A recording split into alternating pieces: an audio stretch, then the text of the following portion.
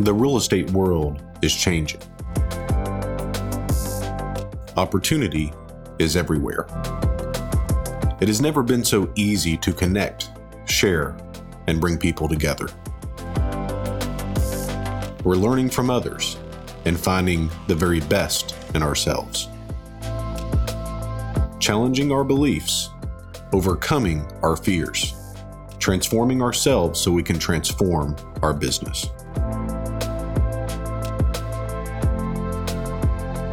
This is Investor Creator.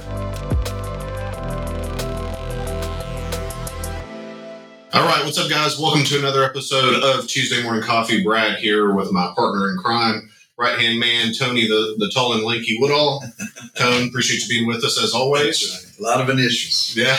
A lot of initials for me. I think we're going to have to come up with a middle name for Tony every episode. I think that might be a lot of fun. So OT&L. Yeah, that's it, man. We were just talking about the sweaters, how it's tough for the man to buy sweaters. I tell you, it is. You know, you can get 6'8" lengths. Yeah. But you have to get to the big and tall shops. And then you got to have an ass the size of Georgia. And that don't work for the big fella. Yeah. So, yeah. Well, what you're saying is nobody has quite nobody's this got body. my clothes. Yeah, nobody has this body. So I don't know if you know this, but this is the first day of what appears to be spring weather for Nashville. Oh, wow. It's gorgeous outside. Good morning. Yeah, it's going to be about 68 today. So I tell you guys, like, I have not been this ready for spring in a long time. Yeah. I don't remember it. We've had quite a bit of snow.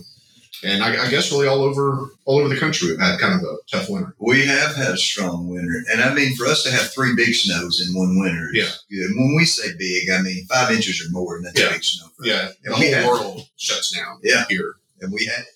For sure. So looking forward to that. Spring selling season is really coming up on us. We had 4 pendings, retail, set to close yesterday. I think we got 2 of them done, and then 2 are supposed to close today. Well, one's supposed to close today. One defaulted, and so we're have they fully declared their default? Well, they haven't declared it. They haven't admitted it. So here's what happened, guys. So we had a property under contract doing retail. The buyer is what appears to be a builder, and so we bought the house for $160, I think, $160, $170.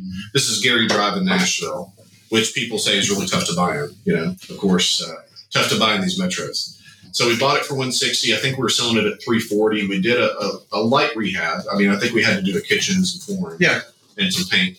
But we probably had 20, maybe 25. Yeah, so it ballpark, it wasn't terrible. And so get to Friday, the buyer agent says, hey, we need to extend closing. So our question is, well, why? Like, tell me why. He said, well, title's not in yet. Well, guys, we have title companies that, if I said on a Friday, hey, I need to close Monday on this deal, we can pull that off. That's right. And I said, hey, no problem. I'll have my title company pull title. We'll close Monday. No problem. He said, well, the buyer's out of town. Oh, the buyer's out of town. Interesting.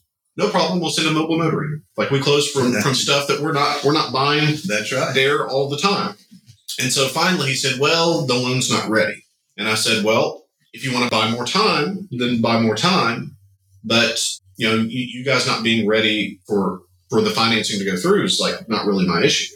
And so we talked to the lender Friday and said, hey, tell me about the file. They said, the file's good. The file's strong. We're probably going to need another week, but there's no issue. The appraisal's in. We're good there. No problem. Okay.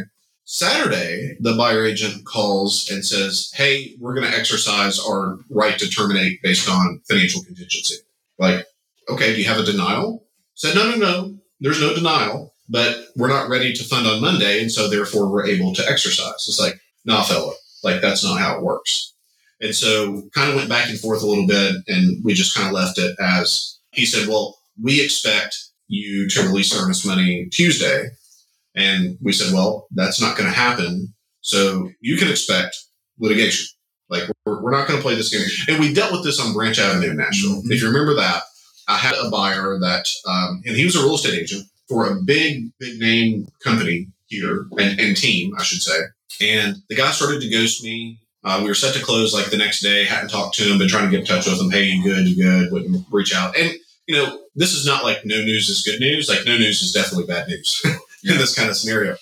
And so I went to his broker and said, look, I don't know what to do. We're supposed to close tomorrow. This guy won't call me back. Ended up, he finally reached out and said, well, I had a partner and the partner wasn't real sure and, yada, yada, yada. And so we ended up filing suit on that. I mean, litigation is just a part of business. It doesn't matter your business. Like my father had a transportation company and had litigation. Like it's just part of it. Mm-hmm. But I don't like litigation. But what I dislike more is people just thinking they can make up those as they go. Oh, yeah. So all of that to say, that one's going back active today. And it'll sell. But, this guy thinks that he probably knows more than what he really does. And I think that's probably most realtors. Mm-hmm. Probably most realtors. So anyway, that was yesterday. Well, I mean, it's not like the house is in Monroeville, in the middle of nowhere. Right. So it's a shame. It's a shame. That's how it goes. So on a more positive note, we'll go over the deal of the day. This is in Zephyr Hills, Florida. Well, a quick positive note on that, though. How many in the last week have we had closed? I mean, I don't know. They rolled out all last week. Yeah, it was like every day just... Yeah. So good stuff. It was good. So deal of the day, we just bought a house in Zephyr Hills, Florida, which is just northeast, I believe, of Tampa. Again, a market where people say it's really, really tough to buy houses. And bought it for $130,000. Just got the pictures in where it's vacated to be about a $20,000 rehab. So we'll have about $150,000 in it. About a $250,000, $260,000 exit. Okay. So real nice. So we're excited about that one. So what were we, about 60% on that one? And when we run our numbers, we would be... Well, let's just kind of... It sounds better than 70. So 150, about 250.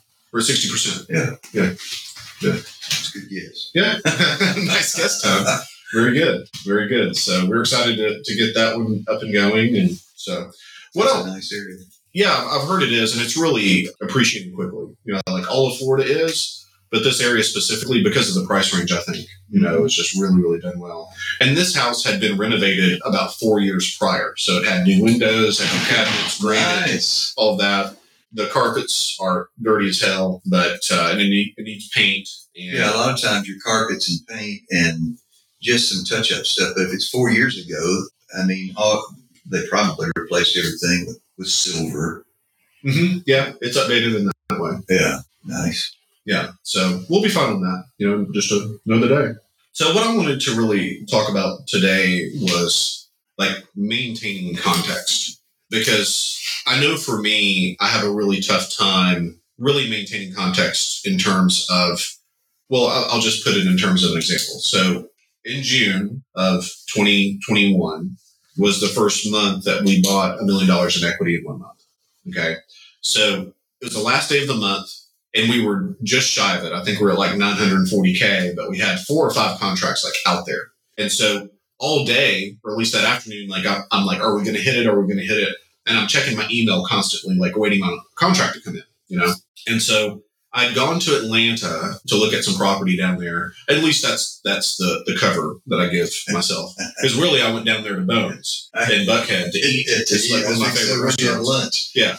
So I went down there to Bones. I was like, well, since I'm down here, I'll take a few minutes and go check out this house, which me and Tony have done before, and we never really quite made it to the house. On that house that we sold Open Door in Marietta.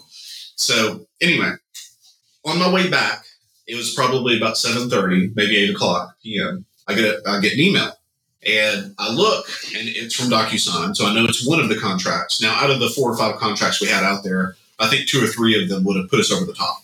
And so I'm looking to see if it's one of those that put us over the top. And it was Greenville, Tennessee. Okay. So I look, and it's one of those deals. So I think we paid like 80 or 85K for it, something like that. That's going to be roughly a 300K exit. Mm-hmm. It's got a pretty deep rehab, though. Mm-hmm. Like it was a rough property, tough situation, which we've talked about before. But so here's what happened. Open up the email, and for about 10 seconds, I'm like, wow, we did it. Like we did it. $1 million in equity in 1 month. Wonder what we can do next month. Yeah, it wasn't an accidental million. I mean, we set out to see if we could do. Correct. And it took us, I think April was the first month we attempted. May, we got real close. Mm-hmm. June, I wasn't sure because we had Mastermind. we had our in-person intensive. That's right. And so we were gone for a week. The entire team was down in Florida, preparing and then doing the mastermind. And it's hard to write up contracts from a pool. I mean, you get your paper wet, the ink blurs on it. Tough to do. It's tough to do. Tough to do, but James pulled it off pretty well. It was so funny because I don't know if you remember, James had his own corner outside of the conference area.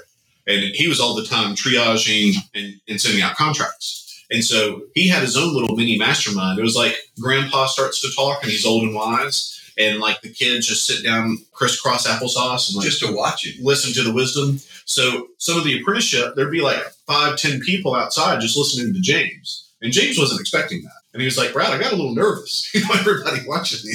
It's kind of funny. But we hit that million that month. And I realized after I had about a 10-second period to enjoy that I was already trying to go to the next thing. And I think that's a tough thing emotionally to always not really, and it's not that I'm thankful. I'm extremely thankful. I'm extremely blessed, but not to take the time to really acknowledge that we did something that we didn't think we could do. Mm-hmm. And so the context of that moment was something that showed me that I have an issue with always going to the next thing as opposed to just like sitting and being okay with where we are. I guess that's a good way to put it. Like I had a really, really tough time with the status quo, regardless of if the status quo is exactly where I wanted to be 3 months ago, right. And so this came up in a conversation with you a few days ago because of one of your accountability calls. Yeah, last Wednesday night. And it was a good call. I mean, we had a lot of folks on there.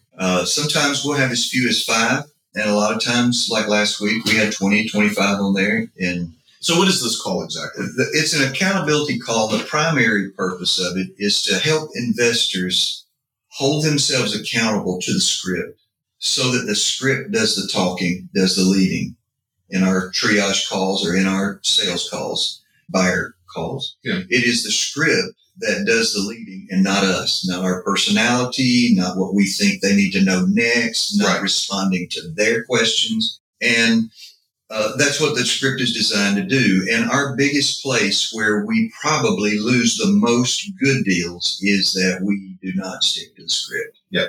And so that's a primary thing, but there are other things you have to be accountable to in our process as well. I mean, why join a program if you're not going to become accountable to that teaching? So one of the guys on there, who's a great guy, a lot of fun, and is good at the business, great personality. He might be someone that would struggle every now and then to stick to the script just because he's got such a great personality. Yeah. He'd probably start talking about college football right in the middle of it. And as would I. So anyway, Charlie spoke up and he said, "Hey, can I ask a question?" And we were talking about something totally different, And I said, "Yeah, go ahead." And he started about a 5-minute rant on why his leads suck this month. And we're just about to, we're 2 days away from the end of the month, and he has not done a single deal this month. And how the leads suck this month. They're just they're scammed. A lot of them are scams, spam, not motivated sellers, the whole deal. And so he was telling the truth, and he had a legitimate question he was asking. And so what I try to do on there is to get investors talking to themselves, because it's easier for someone to take advice from someone they know is busting their butt like they are than someone who's just doing some teaching. So I said, "Chris Teal, what's your response to Charlie?" Chris talked to him a minute about what goes on with his. And I said, "Keith Gillespie, why don't you talk to him about where you are? Rachel Wilson, why don't you jump in here and tell him because everybody struggles with that." And there was one person that told him, we've had the same kind of thing this month. And so, but I could tell my primary purpose for doing what I did was I could tell Charlie was down. Yeah. This had gotten him down. He's more concerned now. Is this a new norm? Is next month going to be like this? And so I asked him, I said, "Charlie, can I ask you?" I just want to give him some context. And I didn't tell him I'm about to give you some context. I just said, "I'm going to ask you, how long have you been doing this?" And he said, "About 6 months." "Well, not really, because the first month, we kind of eased into it slow. And we had some stuff going on. And so 5 months. And I said, 5 months. He said, well, not really. I mean, really, it's more like 4 months because we kind of took Christmas off, and did the family things. One thing I like about Charlie, he is a huge family guy, a huge date guy with his wife. I don't blame him. She's a smoking hottie. I mean, it's just great stuff. So anyway, we're looking at her and talking about her in front of her right now, so it doesn't really matter. So he said, so really 4 months. I said, okay, Charlie. I said, have you had any deals? Have you bought equity on the front end, got equity under contract, took it through the process and harvested or got your yield of whatever your equity is going to be on the back end, whether it's cash or cash flow or a note or whatever? And he said, oh, yeah, I've had 2. And I said, well, what was your equity grab on those 2? And he said, well, one was 50 and the other one was 45. Mm-hmm. I said, okay. So let me see if I've got this right. You've worked 120 days on this, and you've created $95,000 in equity. And he goes, well, if you're going to put it like that, I guess yes. That's way too much context at one time. I mean, I guess that is the case, And I said, I'm not trying to make you feel bad. That's about your complaining. You need to fix whatever this issue is right here. Right. And but in context is so important. And, we usually compare ourselves, like in a rehab. When I did rehabs for 4 years, I would compare myself in the beginning when I'd first start the rehab. I'd compare myself to the crappy way this house looked 2 weeks ago. Mm-hmm. So those beginning pictures are exciting to send in. Yeah. And they're exciting for the people looking at it. Yeah. But the further you go, the closer you get to the finish of that rehab, you start thinking about the sales price. You start thinking about what it's going to compare to out in the market. And now you're not comparing it to where it started. You're comparing it to where it should be compared to all these, even new construction out there. Right. So it changes your perspective, and you don't have the full context in the beginning, and you don't have the full context in the end. You really have to take the whole context of all of it, and you compare back and you compare forward. So it's important. Am I ready for that immediately? Do I have the infrastructure I need on the inside, to do 3 or 4 of these in a row? Can I? How many weekends is it going to take for me to rehab 3 houses? Right. That's right. And will I ever see my family again? So anyway, it was a good context call, though. So what do you think the end result was for that call for both him and other people there? I think it's important that we have the pressure from both sides. We have the excitement, the pressure of excitement on the front end when we're comparing it to where we just come from. Yeah. Like your June compared back to May, the month before. Right. It was exhilarating to know I just missed it last month, but this month I got it. Right. Bam. Now I have to ask, where's my fulfillment in this thing? How am I going to get this done? How am I going to process all of this? And make sure that when I start looking to the next month and I want to do that again, I'm also learning from where I came from. It's context is the ability to see lots of different perspectives from different directions. Look at your infrastructure now in our company. Right. We are all looking at the same item, but we see it from different perspectives. The perspective of what I do. Whatever I do, that's the perspective I see it from. So it is. It's context, a bunch of stuff. I look at you when you were describing that a while ago. It's like the difference between explorers and settlers. One's not better than the other. They both have a purpose. Someone came along, an explorer came along and found this piece of property. I've read their description of it right on the Stones River right there. And they established something. They drove a stake in the ground. But they moved on because they're an explorer. Right. They were looking for their next stop. What are we going to do in July? Right. Some people came along and found this neat little spot that this guy had drove a stake in. And they built something there. And they decided to stay. And that's why there's now a city there. Both are equally important. But when you look at them both in context, they have a great purpose. And there'll always be a conflict between those two. That's right. Yeah. And that's a good conflict. This one's going to pull us to the next place. And these are going to build what this one found. Yeah, they really need each other, and it is symbiotic. One thing that you said that I think bears really mentioning again is that it sounds like Charlie had some frustration over the lead flow, and because the context wasn't there, then that creates kind of a negative feedback loop. So the basics of the negative feedback loop is that if you have mediocre belief system, so you're having doubt, then you put mediocre energy into the business. That creates mediocre results, which only reinforces the negative feedback. Yeah, new negative expectations. Correct. Yeah. And so that's really, really tough for people to break through. But what you said was just perfect. It's like, my guess is that when he started, if he knew that he was on track to create roughly 250, 270K in equity a year of actually implementing, very happy with that. Yeah.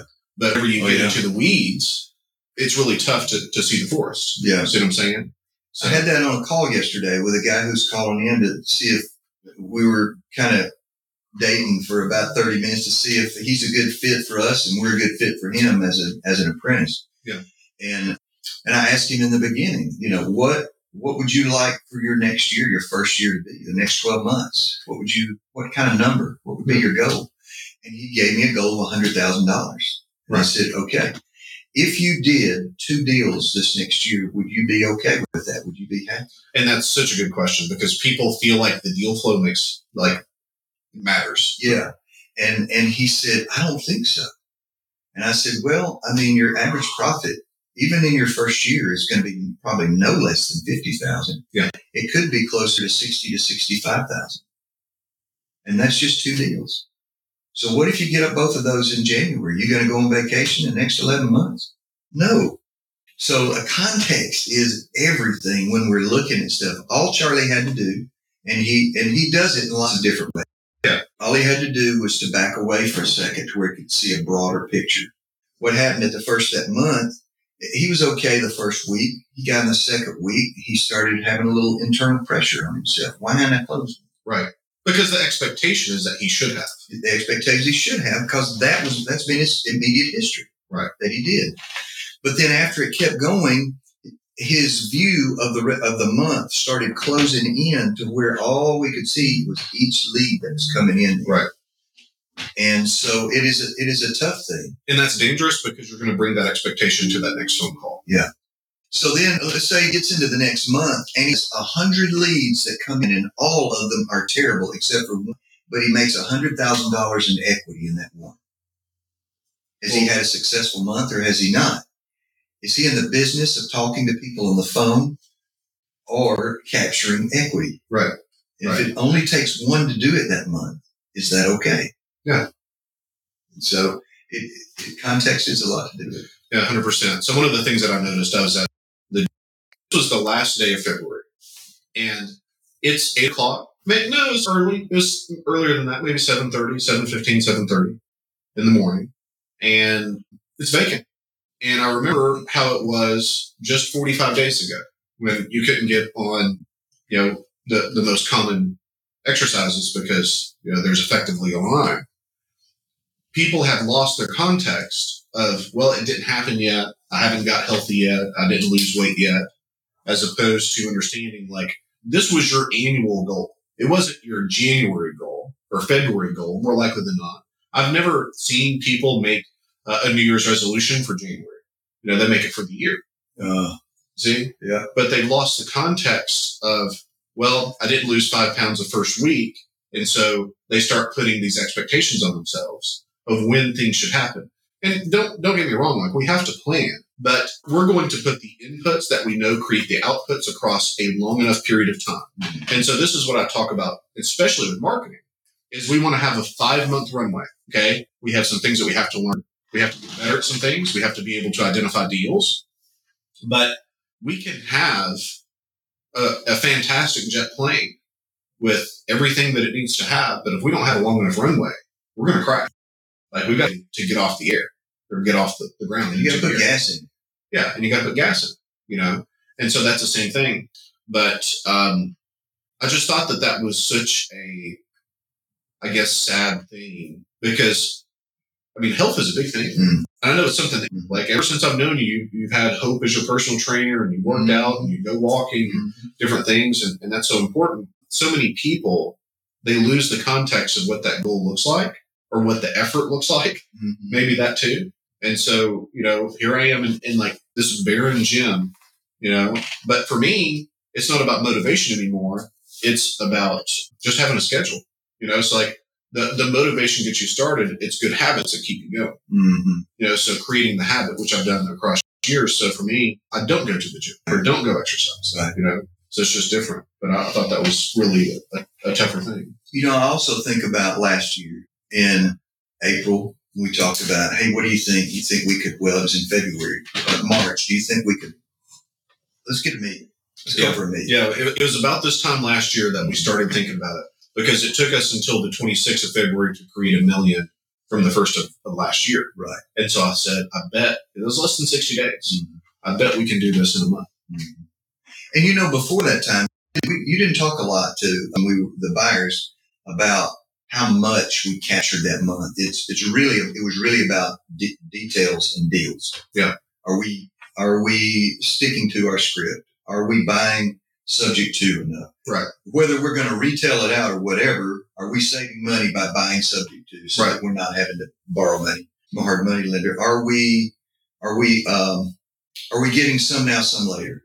I mean, it was working interior sides of deals, but then when you said that about $1 million a month, it was like we had a conversation about it. I won't ever forget, me and you and Casey and Abby had a conversation. Can we do this?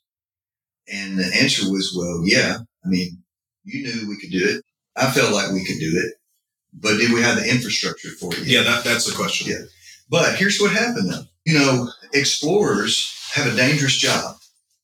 They usually travel alone or with someone else, because very few people want to traipse through, wilderness with everything that's out there. Bears, rattlesnakes, whatever, not even sure where the next river is, working on hand-drawn maps that people have handed to them.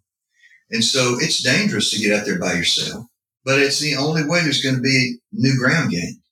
100%. So even though we knew we weren't ready, we did it anyway. Yeah. Now, if we'd have done it once, it'd have been one thing. Right. But it happened again the next month. And I believe it happened the next month because the first month that it took place, the confidence in everybody rose. Yeah. All on the exploring. Right. Rose through the roof, and we did it again. Actually had to purposely slow infrastructure. Yeah. But what happened was people gained certainty. Yeah, certainty, and then it forced us to go to infrastructure. And then once you went to infrastructure, everybody was brand new at what they were doing. Yeah. And so it took some time for that to ramp up.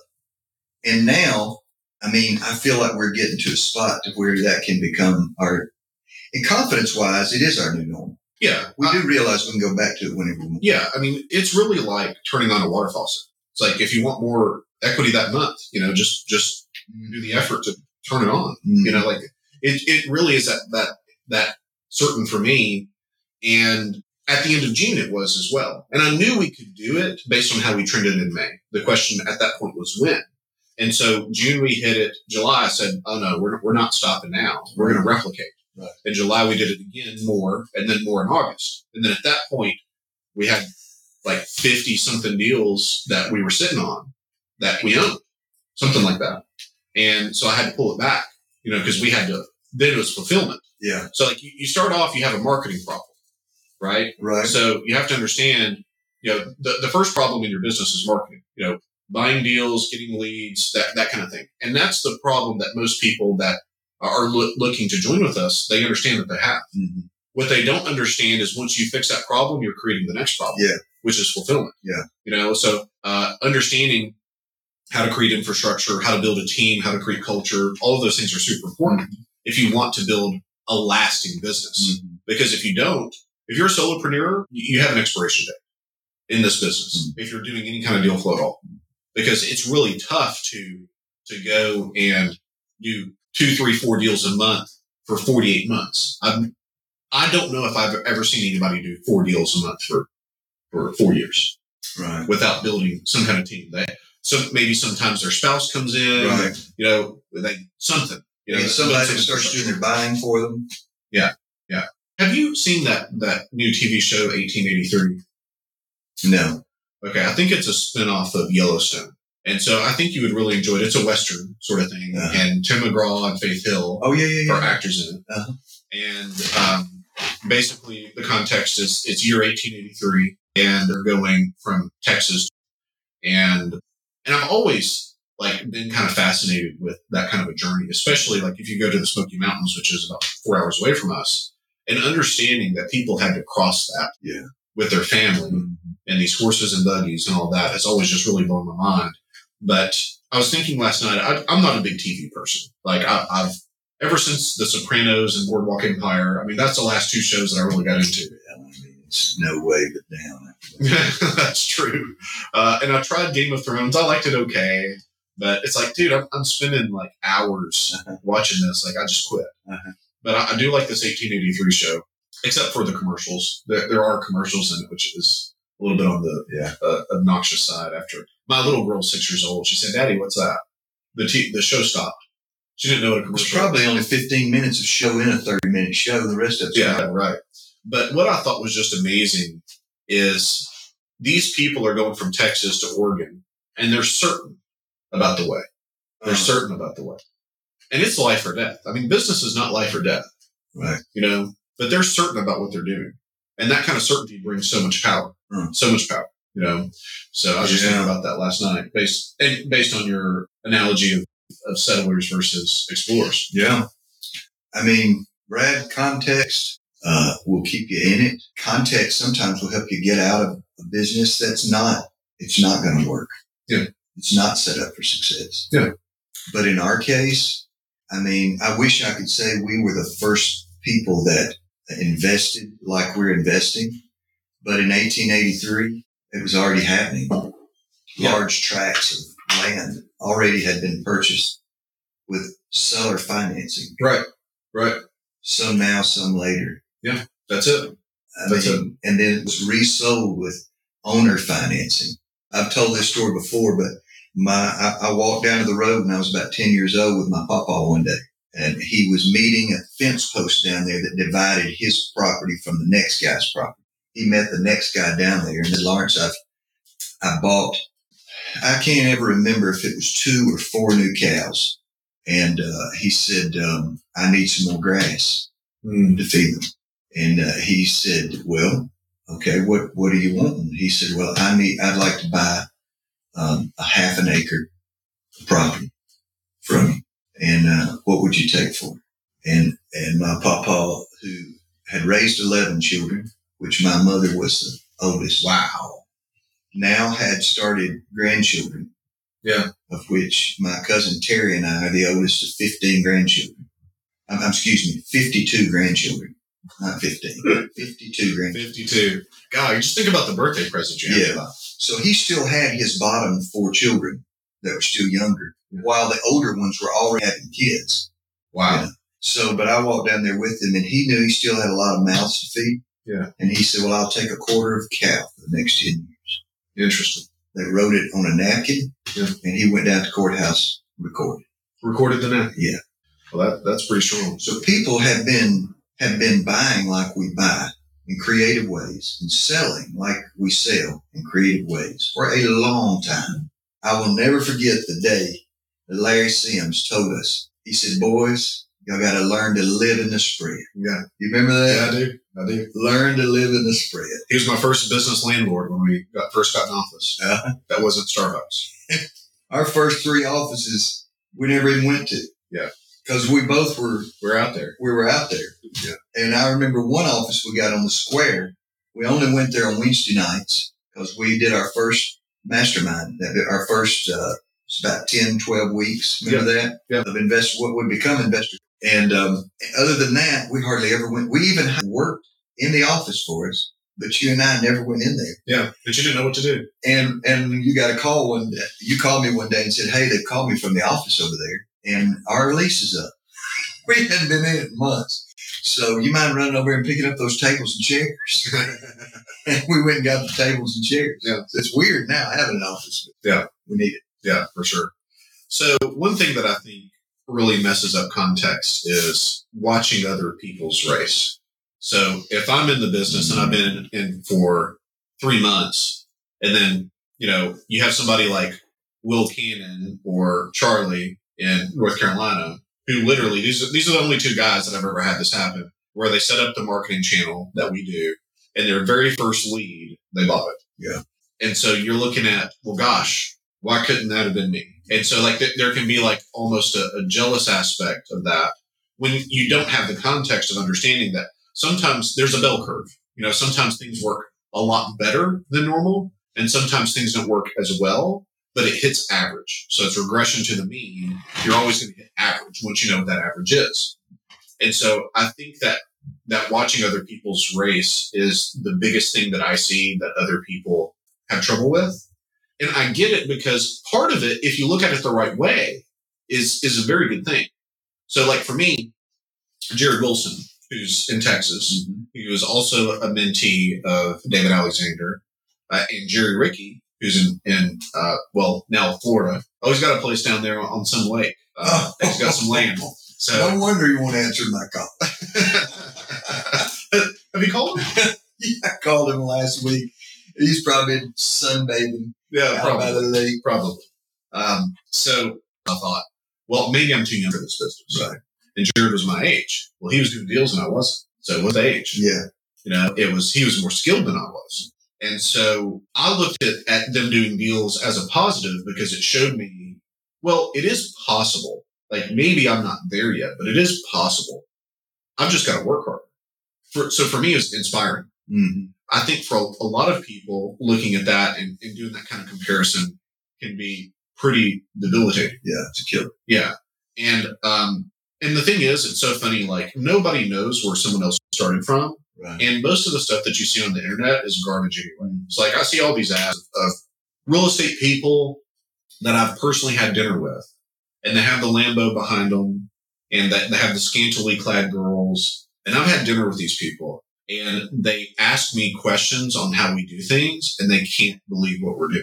So when I was in LA and I got put in the hospital because of my appendix, I had a dinner that night, and there were a couple guys there. And once they found out who I was affiliated with David, then it was all Q&A at that point. Yeah. Because they didn't understand. But, and it's a big reason why I'm like not the CNBC guy. Like I drive a Volvo, not a Lambo. And I don't put value in that anyway. Yeah. You know what I mean? But the context there, I think, is, let's say, slightly skewed. Yeah. I'm like you. I don't care what somebody else has. I don't care what they drive. None of that makes any sense. That kind of comparison stuff. I do think that everything is driven on a system if it's going to be lasting. Yes, 100%. Everything has some kind of an infrastructure in it. I mean, if we have no bones, we're just a blob.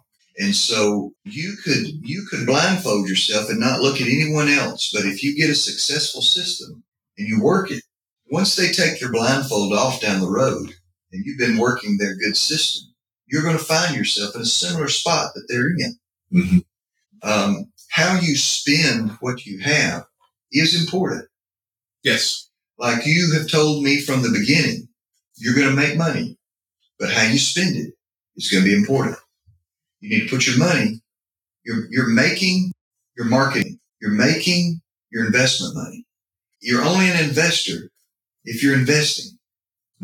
Nothing's coming out the other end if something's not going in this end. Right. So I have learned through this process, there's smart spending. There's nothing wrong with spending your money. Right. But you can spend it on this, which is temporary, or you can spend it back into your business. There's smart saving, and there's some saving that's not so smart. If you can stick your money over here in this box, and you can get 1.5% interest on it while it sits in that box, or you can put it right back in that same system you're in, and it's astronomical, the return. Yeah. So I try to do smart spending and smart investing, smart saving. Right. It's just a different kind of saving. I feel like I'm hanging on to it when I put it over here because I know where it's sitting. And that's 100% right. So I look at our mortgage notes as retirement. Yes. So, I'm 35, soon to be 36, and I've got a good 30 years before I can touch retirement money anyway. So if it's in an IRA or something like that. And so the notes that will build up across 30 years, when we've been doing it for 10 already, that's substantial, but 100%, man, I would never, I look at how quickly we can create equity in notes, like Charlie doing 95K yes. in 4 months, yes. And it would be tough for someone to earn a wage and make that income to then take that income after tax and put it into a Roth to create that same value. Right. So a quick example would be, I wound up with this house in a small town in West Tennessee. Oh yeah, this is beautiful. and so I bought it subject to. Okay. It has a $45,000 mortgage on it. The name on the mortgage, she's passed away. It was a inheritance, right? But it still had a mortgage on it. Bought it from the kids. They wanted, there's 6 of them. They wanted $500 a piece. So I had $3,000 walk away. And so my 3,000 or 30. They wanted 5,000. They wanted $500 a piece. I'm sorry. They wanted $500 a piece. Okay. So I had $3,000 walk away. Okay, 3,000. Yeah. So 44 and 3. So you bought it for 47. Yeah. So my plan was to sell it, retail it out. So I was going to do about a $15,000 rehab on it. So then I'm at 60 to 65. And sell it for 110. Mm-hmm. So not bad. Not bad. So my realtor, who I called about 3 weeks ago and said, hey, listen, I'm ready to, let's get all the paperwork going, send me over your agreement, that kind of stuff, informs me at that point that she just booked 2 or 3 weeks in Florida with her girlfriends, and they were going down. And when she goes on vacation, she doesn't work. She'll be back on this certain date. And I said, okay. So give me a little. Market must be good. Give me a little bit of time to finish it up anyway, So I finished it up. In the meantime, I'm up about 3 a.m. last week, and someone in an online group, an owner financing group, says, I'm looking for property in West Tennessee. So I sent a message out of the blue. I mean, I don't know why, but I sent a message that said, well, you have the context of knowing this stuff happens. Yeah. Because you bought the house down the street from you. That's right. So I'm just curious, what is the deal? So they told me they had once lived in Clarksville. They moved back up to parents in Michigan, but they were coming back down now. Job secured, all that kind of stuff, transfer. They got it back down here, and it's going to be in West Tennessee. So I said, okay, I'm going to sell it on the market. And they said, well, basically, how much would it take for you to owner finance it? And I said, you don't want to pay that much for it. And they said, well, how much? And I said, 145. And they said, we'll take it. Can you send us an agreement? So 98K in gross profit. Yes. At 8.9% interest. So what's your cash flow? $750 a month. $750 a month and $98,000 in profit on a deal that you had 3K in. Yeah. That's pretty good. It's not bad. It's not bad. I did a light rehab on it. Okay. So I probably got another 7,500 instead of 15,000. Okay. Yeah. So it's over $9,000. Yeah. So just the interest alone on it. And you'll capture most of that in the first 10 years. Right. Just the interest. It'll spin off $100,000 in interest just the first 10 years. Yeah. So. Yeah, that's strong, man. And, but I think the important thing is, stuff like this happens. It does. You've had these things happen. So I'd never even heard of this town that this house is in. And I've been in Tennessee for 40 years. Yeah. So I guess what I want to say to you is do not come to conclusions about leads or towns, or houses or markets. I would have gotten 175 for that little house anywhere else, maybe 200 in a town like Murfreesboro. But there's just not a lot of people live over there. Right. And so there's no comps. There's nothing to compare it to. I could have probably gotten somebody to give me 130 for it retail, but it would never have appraised for it. Yeah. There's no comps anywhere. So this is a much better deal. And you only need, if you take your time and in a year, you do 5 of these a year. I'm just talking low numbers. Yeah. I mean, 5 times that, you're 450,000 you've captured in a year that's spinning off interest, cash flow. And gosh, if you can't retire on that, I'm not sure what you're looking for. Yeah. I mean, for most people, effective use of creating notes, 15 deals retires them because they're somewhere around 10K a month in interest. And, at that point, most people can survive off of 10K. And it's so sad to me, man, because there's so many people that they work 40 years at a company to not get there. Mm-hmm. Like I have an uncle that was a trucker when the financial collapse of 2009 happened.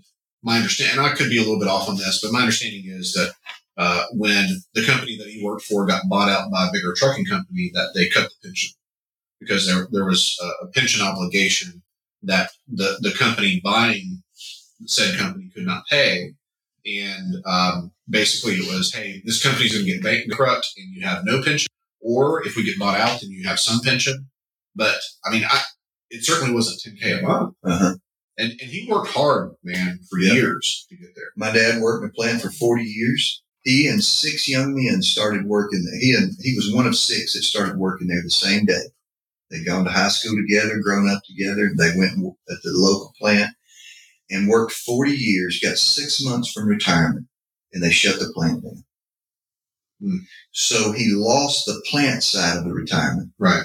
He just got what he put Social Security and what he'd say, but he didn't think he needed to say. Right. Because he had, and one of those 6 men, they were all great friends, drove straight home, walked out in his workshop in the backyard, took his own life. Mm. I mean, that kind of depending on a system, right, to last when there's so much change that happens, it's difficult to do. So, I mean, I would encourage you to get your hands on your own future. Yeah.